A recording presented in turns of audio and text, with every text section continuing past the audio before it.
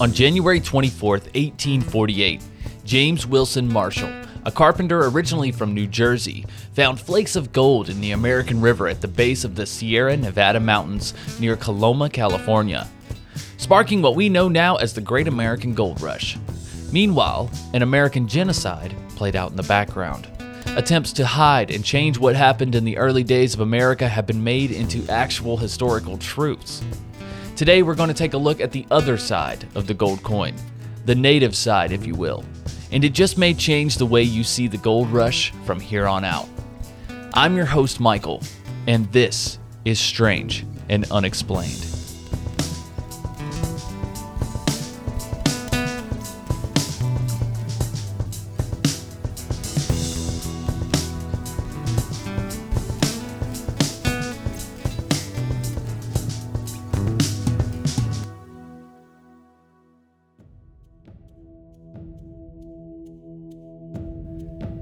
Days after Marshall's discovery at Sutter's Mill, the Treaty of Guadalupe Hidalgo was signed, ending the Mexican-American War and leaving California in the hands of the United States. At the time, the population of the territory consisted of 6,500 Californios, which are people from Spanish or Mexican descent, 700 foreigners, primarily Americans who came from the East, and 150,000 Native Americans, barely half the number that had been there when the Spanish settlers arrived in 1769. In fact, Sutter had enslaved hundreds of Native Americans and used them as a free source of labor and makeshift militia to defend his territory and expand his empire. The California Gold Rush was arguably one of the most significant events to shape American history during the first half of the 19th century. And though it was not the start of the genocide, it certainly helped. In fact, families traveling to California from the East were usually heavily armed, as they believed the propaganda about dangerous and murderous California Indians. According to historian Benjamin Madley, about 100,000 natives in California died during the first 2 years of the gold rush alone, and by 1873, only 30,000 indigenous people remained. As news spread of the discovery, thousands of prospective gold miners traveled by sea or land to San Francisco and the surrounding area. A total of $2 billion worth of precious metal was extracted from the area during the gold rush, which peaked in 1852. Peter Hardeman Burnett, the first elected governor of California, he served from 1849 to 1851, and one of the founders of Sacramento, was a former slaveholder from Tennessee with a burning passion to create a whites-only American West. In Oregon, he was elected to legislature, and while there, he passed a bill that banned blacks from the state. Slaveholders could keep their slaves for 3 more years, but after that, they all had to leave the state or face lashings. It was even nicknamed the Peter Burnett Lash Law, and unfortunately, he brought the same hateful rhetoric to California and aimed it at local natives. In his second state of address, he said, quote, "A war of extermination will continue to be waged between the races until the Indian race becomes extinct. While we cannot anticipate this result, but with painful regret, the inevitable destiny of the race is beyond the power or wisdom of man to avert." End quote. State money was set aside to arm local militias against natives, who were tasked with raiding tribal outposts and scalping and killing any native people that they may find. Local governments put bounties on native scalps and paid settlers for stealing horses of the native people that they murdered. United States troops occupied California in 1846 during the Mexican War. They immediately issued orders restricting Indian movement, denying Indians the right to vote, and banning them from testifying in court against any white person. Then, in 1851 to 52, Native Californians signed treaties that promised to provide 18 reservations as homelands for indigenous people. The area would have been about 11,700 square miles, which is about 1/7 of California. However, when the treaties came up in the executive session of the U.S. Senate, the senators found them, quote, problematic. It was unclear if Mexico, from which California was recently acquired, recognized native land titles. If Mexico did not, then Indians in California came under U.S. sovereignty without legal claims to the land. And in the wake of the gold rush, white Californians also strongly objected to the treaties, and therefore the Senate rejected them and imposed an injunction of secrecy upon them, essentially sealing the truth off from the public. Sound familiar? The record copies of the treaties were returned to the Department of the Interior. Only the copies printed for use by senators fell under the secrecy action. Then there were the California missions that began in the late 18th century as an effort to convert Native Americans to Catholicism and expand European territory. Spain was responsible for the missions. There were 21 missions in all, lasting from 1769 until about 1833. The mission system brought new cultural and religious ideas to California, forcing out all others. In short, the systematic oppression of Native Americans amounted to no more than slavery. The Native Indians who occupied the region were mostly resistant to the mission. And in 1775, hundreds of local Tipai and Ipai Indians attacked and burned the San Diego mission, killing 3 men. The missionaries later rebuilt the mission as an army fort. And in addition, they started taking some extreme measures for Native recruitment. Here's a little more insight from Valentin Lopez, chairman of the Ama Mutsun tribe. California Indian history actually begins with Pope Alexander issuing the papal bull in 1453 that said all indigenous people around the world are heathens, pagans, and savages, that indigenous people have no soul, that indigenous people are the enemies of Christ, that indigenous people were to be put into perpetual slavery, that indigenous people, their property and their possessions were to be taken from them. That's what started it all. There was a number of other papal bulls. I believe there was 4 in total over the next 50 years issued by other subsequent popes as well. That's where the mission period started from. When the missions come in, a lot of people think that Junipero Serra was here to evangelize, to proselytize, to turn those Indians. Nothing could be further than the truth, from the truth. The way they would capture the Indians, a lot of people talked about, how the Indians came to the missions voluntarily. We have in our oral history, and it's documented as well, of the soldiers would go out and do an early morning raid. They would identify the village site that they were going where they would have the raid, and then the soldiers on horseback would attack that village site, and they would target the women. They would capture the women, and then they would tie them together, thumb to thumb, to form a human chain. Once all the women were captured, they'd start marching them back to the mission. And when they marched back to the mission, they knew the children would naturally follow their mothers. And they knew that it was just a matter of a short period of time before the husbands and the men would come in to be with their families. That's how many of the many Indians were taken to the missions at the beginning of the mission period. Once they got to the mission, they couldn't speak their language. They couldn't wear their clothing. They couldn't sing their songs. The men from the women from the children were separated. That was to break the culture. The children, they did not want the parents passing that knowledge onto the children until the parents were converted or the children were converted to Catholicism. There was whippings, brutality. I said they separated the women. The soldiers did not bring a bunch of their wives or families, and there wasn't a lot of other women here for them. And so they would go into that woman's barracks and just rape the women continuously. There was slavery. There was absolute slavery. The Indians were not allowed to leave. They were totally controlled by the church. That went on to the Mexican period.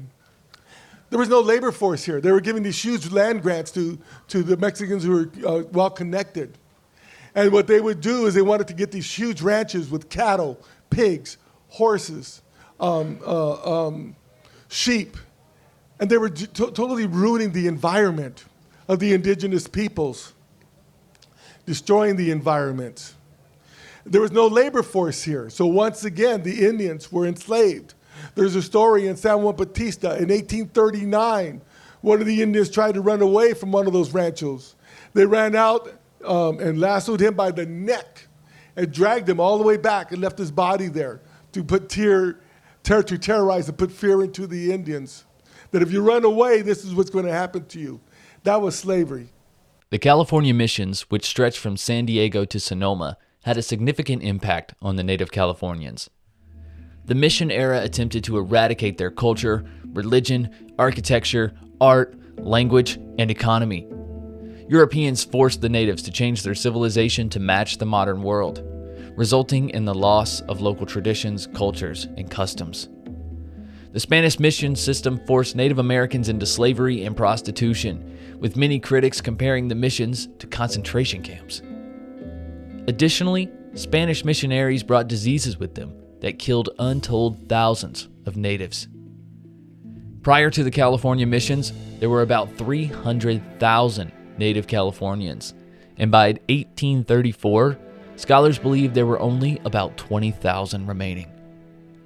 It wasn't until the 1970s that scholars began to use the term genocide loosely to describe the murderous extermination campaigns and state policies directed at California's Indian peoples from 1846 to 1873. According to the Convention on the Prevention and Punishment of the Crime of Genocide, genocide means any of the following acts committed with intent to destroy, in whole or in part, a national, ethical, racial, or religious group as such. Number 1, killing members of the group. Number 2, causing seriously bodily harm or mental harm to members of the group. Number 3, deliberately inflicting on the group conditions of life calculated to bring about its physical destruction in whole or in part. Number 4, imposing measures intended to prevent births within the group. Number 5, forcibly transferring children of the group to another group.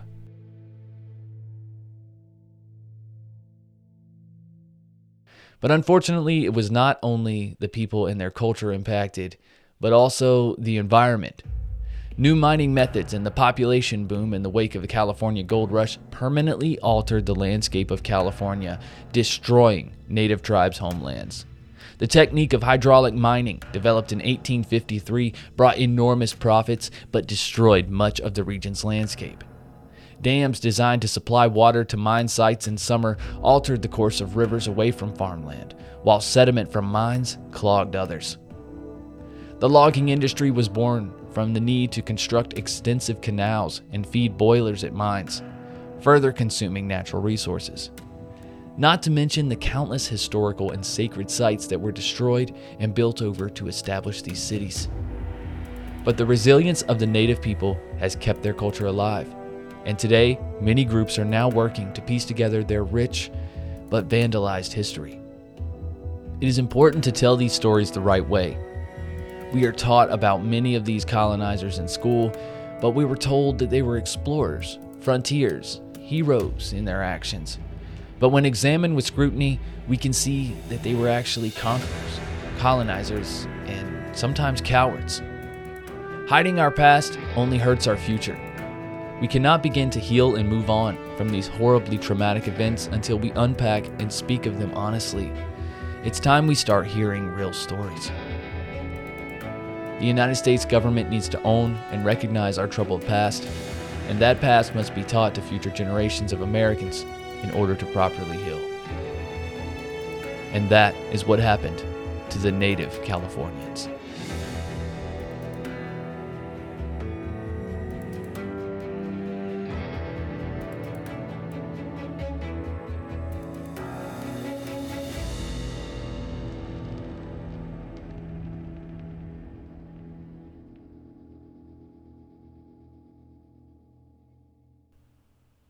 All right, guys, there you have it.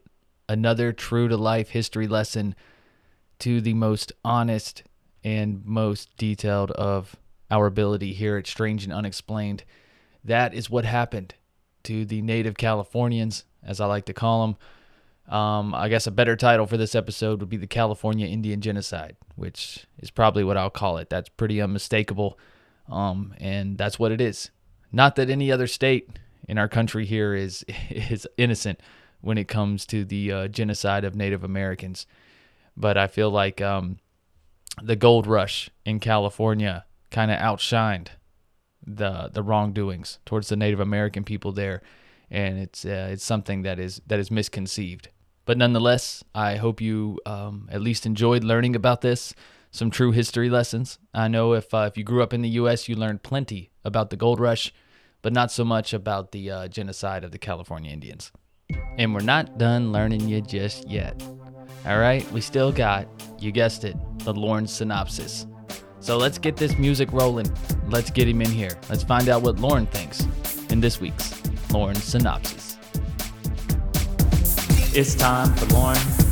It's time for Lauren's synopsis. Breaking down the case like cardboard boxes. It's time for Lauren. It's time for Lauren's synopsis. Breaking down the case like cardboard boxes. It's time for Lauren. It's time for Lauren's synopsis. Breaking down the case like cardboard boxes.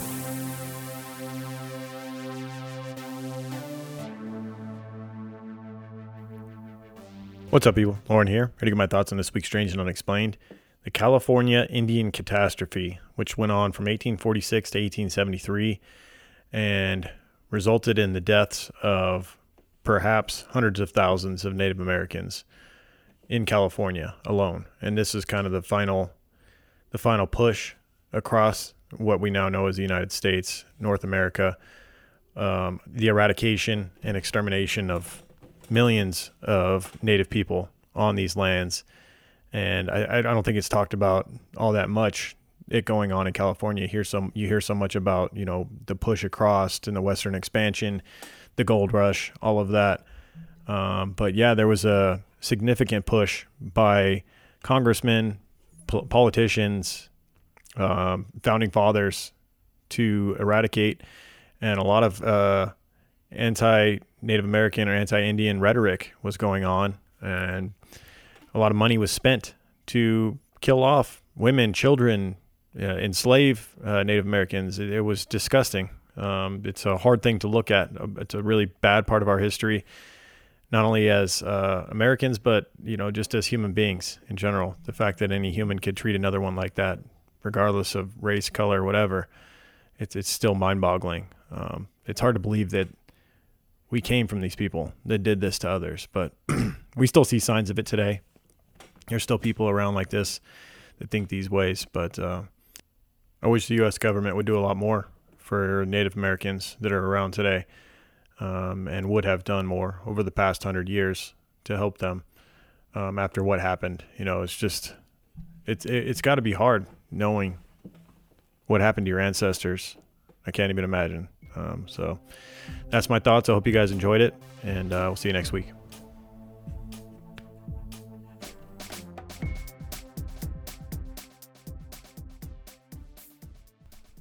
All right, Lauren, thank you for that synopsis as always. Guys, we appreciate you listening first and foremost.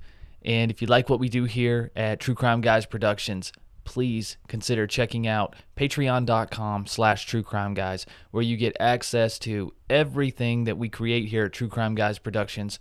And you also get the added benefit of having the knowledge to know you keep this podcast rolling, right? What else would you listen to on your Monday mornings? I mean, come on, seriously. But again, that's patreon.com/True Crime Guys. And guys, there's a ton of stuff on there, from strange shorts that I do with Andy every single Monday. We release every 4th episode here on the free platform. Just the banter, me and Lauren, we get on the mic now we record on Mondays, but the show is released on Fridays to start your weekend off. You get that. You get access to that. You get access to every True Crime Guys Patreon exclusive. You get access to Lauren's video show, the 5-Minute Murder Show, where he puts up pictures and video and audio of different 911 calls and all these different things. There's tons that we have to offer on Patreon, guys. And like we say, for just $5 a month, it's cheaper than a gallon of gas right now if you're on the West Coast, right? Cheaper than your coffee, regardless of where you are. So that would go a really long way to help the show. And you can also make yearly pledges. If you're like, oh, no, I don't like that subscription stuff, I don't want more things being drafted out of my bank account every month, you can just go pay for a year's membership up front on Patreon, and you actually get a 10% discount as well. So patreon.com. But guys, thank you so much for supporting the show, just listening, just downloads, just leaving a review. If you're on Spotify, hit that ratings button. We appreciate that very much. That can help us get featured on Spotify, and, more people will find us, hopefully. Let's see. Speaking of Spotify, here at True Crime Guys Productions, we actually have two what we call killer mixtapes, which is 2 albums composed of music that we made, all original music and songs made for different cases throughout the catalog of True Crime Guys. So if you guys are interested in that, you like a music on the show or whatever, please consider checking that out. Again, that's on Spotify if you search True Crime Guys as a musical artist, or you can search Killer Mixtape. We have Volume 1 and 2 out on Spotify for your streaming pleasure. And last but not least, guys, please check out our YouTube. Go to True Crime Guys official channel. If you search True Crime Guys on there may be a channel or two that's stolen some of our content, but make sure you look for the orange and teal, and you look for the TV. That's us, okay? Just like the logo you're on your player right now with the Strange and Unexplained, the orange and teal, that's us. But please go check it out on YouTube. Check us out on YouTube. All of the True Crime Guys free episodes are available in video form now on that YouTube channel. So you can put some faces to names, or faces to voices rather. And then every free episode of Strange Shorts will also be put up on the YouTube channel, as well as there's plenty of other private videos that are put up in video form through our Patreon. All right, guys, that's it. Links to everything right below the description of this episode. Go down there, click the True Crime Guys link tree, and that will take you to everything True Crime Guys. All right, I appreciate you guys so much, and I'll see you next week for a new strange and unexplained case. All right, until then, be strange, all right? Just don't be strangers. See ya.